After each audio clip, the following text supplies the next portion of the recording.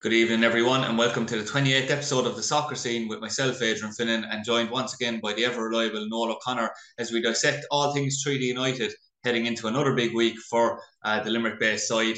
Noel, we have to start on a poor outing, I suppose, for Treaty. It's fair to say, losing 2-0 to bottom of the league at Lone Town. At Lone grabbed only their third victory of the season. It's a lot of discussion about that game, obviously, afterwards, because just a week previously, Treaty United had beaten Cork City, top of the table. Then you go 1 week later, typical of the psychology of football, I suppose. 1 week later, you lose to Athlone Town, the bottom place team. What would you put it down to, Noel? Would you put it down to, complacency on the part of Treaty United, or would you say it was just a really flat performance on the night? Yeah, look, I wouldn't really put it down to complacency. And look, and it is difficult, when you do play, logic tells you if you go away and beat the league leaders away from home, then you're going to beat the team that's at the bottom. But obviously, if it was all as simple as that, it would be very easy to work out who'd win games. And, I wouldn't really put it down to complacency. I thought it was a very on-treaty like performance, some characteristics that we hadn't seen before. They kind of moved away from, the staple diet of, sitting in and playing it nice and tight and being patient and waiting for a chance, whether it be a set piece or a breakaway. And that I just felt the first 20-25 minutes of the game was as open as I've seen Treaty play, in terms of it seemed that Treaty were attacking, and when their attack broke down straight away, Athlone were on the attack, and vice versa and vice versa. So it was a strange one from that point of view. Some really uncharacteristic errors in terms of guys being caught in possession and maybe not making the right decisions on the ball in terms of their passing, and giving the ball away very cheaply. And I suppose the most disappointing thing was the lack of reaction. Look, we've seen it. Teams going a goal or maybe two goals down, and I would reference Wexford the week before, because they were in a similar position after beating Sligo Rovers in the cup after extra time, and they came home from that, and they've Cove then the following week, and they're a goal down and get it back to 1-1, and 2-1 down and get back to 2-2. But they certainly made a bit of a fight at the end. I suppose the most disappointing thing on the Treaty side was that they never really made any kind of an effort to get back into the game. While that lone keeper, I think he played very well. He really didn't have a whole lot of what I call, good saves to make in the game, and that's probably the most disappointing thing for Treaty. Yeah, certainly. And I know that the manager, Tommy Barrett, was in no mood to make any excuses for his side on the night. And he did say that they didn't do the basics well, effectively from start to finish. That was evident, Noel, with the concession and the manner of the concession of the two goals for Treaty. Obviously, another, couple of uncharacteristic mistakes from the likes of Mark Walsh and Sean Gearns for the first goal, a bit of hesitancy and then losing the ball in a tough position. And then obviously a breakaway goal for Athlone, which you said was uncharacteristic of Treaty as well. So it was evident, I suppose, that the basics were what caught Treaty on the night. Yeah, and kind of a warning sign always, I think, for Treaty is when their fullbacks or either one of the fullbacks is under pressure. And I thought that it was an uncomfortable night for Ben O'Riordan right back. Our Ukrainian player with that loan, I thought he gave him a torrid time. And in general, things are going well for Treaty when their fullbacks have time on the ball. That they can play those long passes, if you like, or play the ball into the space behind the opposition. And when that's not happening, they generally seem to misfire. I thought Tommy missed a trick in not starting Dean George and the Curran up front. With the amount of goals that they've scored this season playing the bottom club, particularly as particularly Enda didn't get much of a run out against Cork, which I thought was the right decision. We spoke about that and said, a team under the cosh are playing away from home against the league leaders when they want to sit deep. Success is the ideal guy, but I thought this game was going to be different. And the fact that both of them have scored, both of them have a really good return this year in terms of goals. I thought possibly to start them up front, and put the Athlone defence under pressure and not give them hope. We often say that a team that has only 2 wins in the season, you don't want to give them a foothold in the game. You don't want to give them hope. And like I thought the way the first 20 minutes went gave them that hope, and they kind of grew into the game, for want of a better word. and it's horses for courses. And seeing Dean George out on the left, I wasn't quite sure what was the thinking behind that. And when you've two lads who've got maybe 20 goals between them, I'd certainly be playing them together up top against the team that's at the bottom of the league. If I was to look, I suppose, at the motivation for Tommy for picking success and all, I suppose maybe it's because he was playing against his former club, and the motivation that might bring, if you were looking at it from that point of view.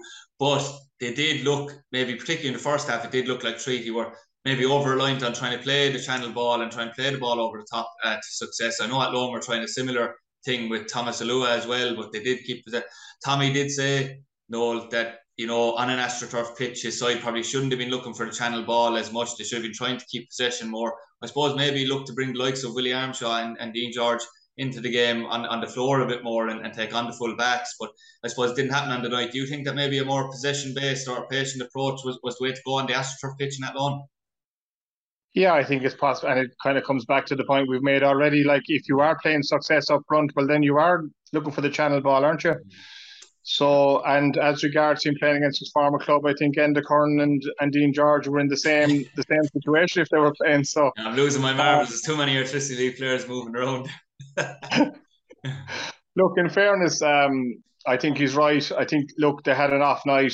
As I said, you just felt, even with 20 minutes to go, if they could got a goal even with 10 minutes to go or 5 minutes to go, particularly as there was 5 minutes of injury time, that they might have nicked a point. But as I said, the disappointing thing was that, things didn't really change much for them. I say it actually reminded me of Cork the previous week, where they just couldn't seem to get a grip of the game against Treaty, and it was a total role reversal. And look, it was disappointing. It would have been a huge 3 points. It would have put them 7 points clear of Wexford with how many games to go, and would certainly have made it very difficult for Wexford. As it turned out, the results didn't go too bad for them in terms of Wexford only are losing 1-0 to Athlone, but still it's 4 points, and with Wexford to come to the Markets Field, you don't really want that game to be live on that last day if Wexford have a chance to nick that last final playoff place. And certainly the 3 points on Friday night would have extinguished that chance with the way the results went. But at the moment, it's still probably very much to play for in the next few games. Yeah, certainly. And there is 6 games to go. 4 points in it, as you said, Noel. Wexford did lose to Longford. Looking at it now, Noel, obviously before the game, people were saying, it could go either way. If Longford lost the game, it would bring it back to a 3-horse race again between Wexford, Treaty and Longford to a degree. Now looking at it, looks like the top 4 is definitely set now at this stage. It's a straight shootout between Treaty and Wexford. As you said, though, Wexford in the psychology of it will just be looking, maybe even in the last 3 games, to still just be 4 points behind and try and nick something that way. Treaty will feel like if they'd even got a point against that loan, it would have been really important for them. I suppose, look, the only thing is, Noel, as you said and as you alluded to, it's not, all doom and gloom for Treaty now, because they still have that cushion, and it's up to themselves now to maintain that for the last 6-game push. Yeah, absolutely. If you ask Wexford to swap places with them today, they certainly would. They're still 4 points clear, but we spoke about that momentum and arriving into that last game, and if there will be a bit of pressure on Treaty if it does come down to that last game, and if they're a point ahead maybe of Wexford at that stage, and a draw will do them, but a win will put Wexford through. It certainly will make it interesting. But look, they'll be disappointed. It's gone, it's done and dusted. They can't really change it now. Only hopefully they'll learn from it. They'd probably prefer a league game again this week, but as it is, they have the next round of the FAI Cup. Yeah, it perfectly brings us to the next round. Last 16 of the Cup, FAI Cup, Noel. Maynooth University Town. The game will be played in the AstroTurf pitch in John Hyland Park in Baldonnel. I know that's probably not music to Tommy Barrett's ears, considering the 2 performances Treaty have put in against that loan on an AstroTurf surface this year. To be fair, he did say they're going to have to be much better on the AstroTurf surface this Saturday. And I know when we were discussing Treaty against Usher, Noel, you did say that it was very important for Treaty that they had the home tie on a Friday night, because if they had a game on a Saturday evening or a Sunday afternoon with the home crowd, it made things much harder. It's all set up now at 5:30 on a Saturday night. Maynooth beat Cove Ramblers, knocked them out of the cup, got to the quarterfinal last year, same round this year. unfortunately, the omens, you'd say, maybe are set up for a joint killing, but let's hope that Treaty United won't be suckered into that. Well, I suppose in fairness, joint killing doesn't happen that often, and they've certainly been forewarned about that. And look, they will have learned their lessons as well from last week. And I suppose it'll be interesting to see if Tommy does go with Dean George and Enda Curran up front. I think it probably would be a good idea. I mean, at the end of the day, they've got a lot of goals against superior opposition to Maynooth. I think they'll be stronger than Usher, and the fact that they're at home as well. And there'll be a bit of League of Ireland pedigree behind them in terms of the people that are involved. They'll probably have their homework done, and it'll be a big game for them. I think they've actually played a match last week, and probably their fitness might be further down the road than Usher will be. It certainly will be a tricky game, but certainly a winnable game for Treaty. And what a carrot for them, to have a game like that to get into the last eight of the FAI Cup. And if they do win on Saturday night, I think everything will be rosy in the garden again. In terms of looking forward to the next game against Cove, having that 4-point cushion against Wexford and being in the last eight of the FAI Cup as well. Yeah, absolutely. It is of vital importance. No, it's fair to say. Before the Athlone game, obviously we did really. Obviously they lost to Waterford, but they had 4 wins other than that as well. They were in good form. Treaty going into a cup game like this, Noel, where your priority is to get to the quarter final. Obviously avoid maybe an upset with Maynooth being really up for the game. Would you go? I know you thought about going with Dean George and Enda Curran, who would be experienced players. But are you trying to pack that team if you're Tommy Barrett with experienced players that are going to be ready for this? I mean, would you toy with the idea of playing the likes of Colin Conroy, Martin Coughlin, or would they be better off coming from the bench in a game like this?